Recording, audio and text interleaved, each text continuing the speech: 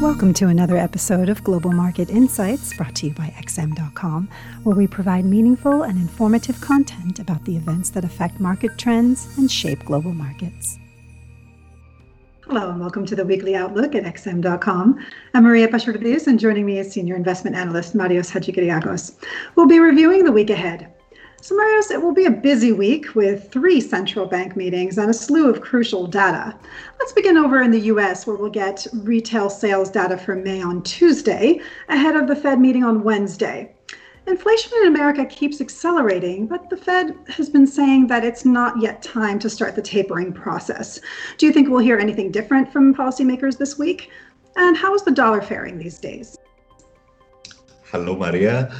Well, I don't think we're going to hear anything different, no.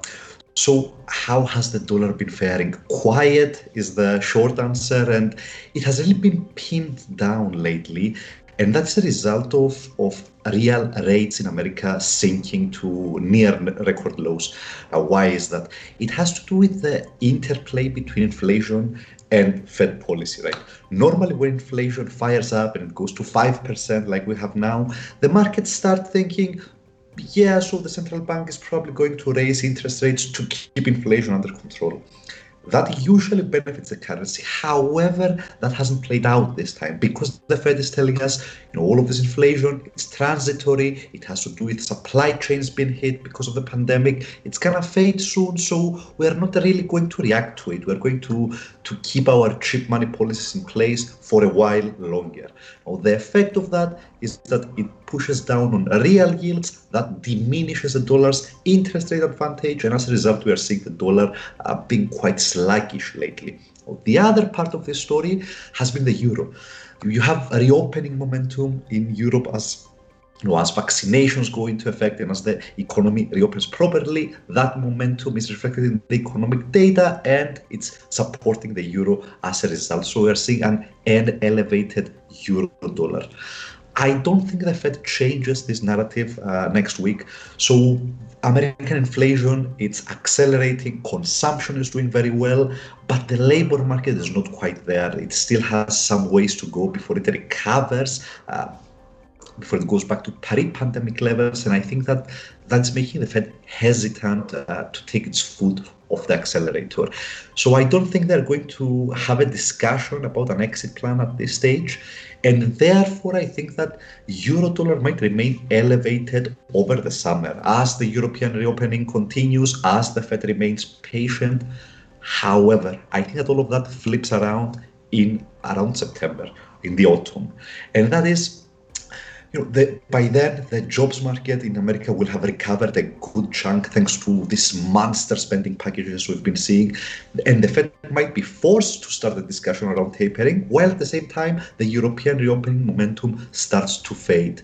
So ultimately, I think that the Fed will raise interest rates again way earlier than the ECB will. And therefore, I think that the longer term risks around euro-dollar are tilted to the downside. Great. Okay, moving over to Japan. Given that the Japanese economy is still struggling with deflation and slow growth, are we likely to see any changes in policy when the Bank of Japan concludes its meeting on Friday? And what about the Swiss National Bank? Do you think it will make any policy changes when it wraps up its meeting on Thursday? I doubt we'll see anything from either of these central banks. So Japan and Switzerland are very similar cases. Both have been battling deflation for a very long time. Both have very sluggish growth lately. And I think that we are looking at an environment where both of these currencies are going to struggle quite substantially. Let's start with the yen. So the Bank of Japan will not be normalizing monetary policy anytime soon.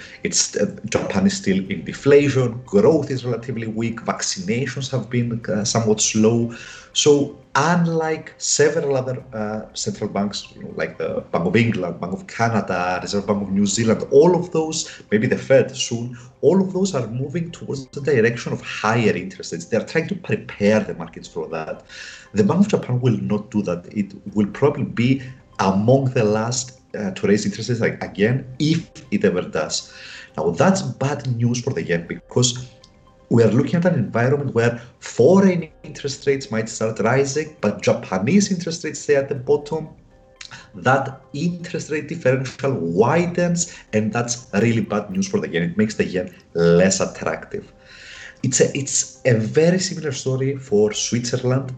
So I think the Swiss National Bank is going to do nothing next week. It's going to reiterate that it will continue to intervene in the FX market to weaken the franc.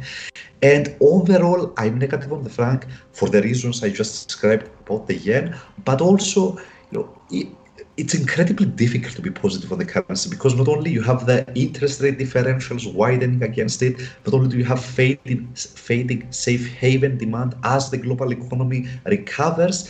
But if you are bullish on the franc, you will also have to fight the central bank at every step of the way. So I think it's an incredibly difficult environment for the franc.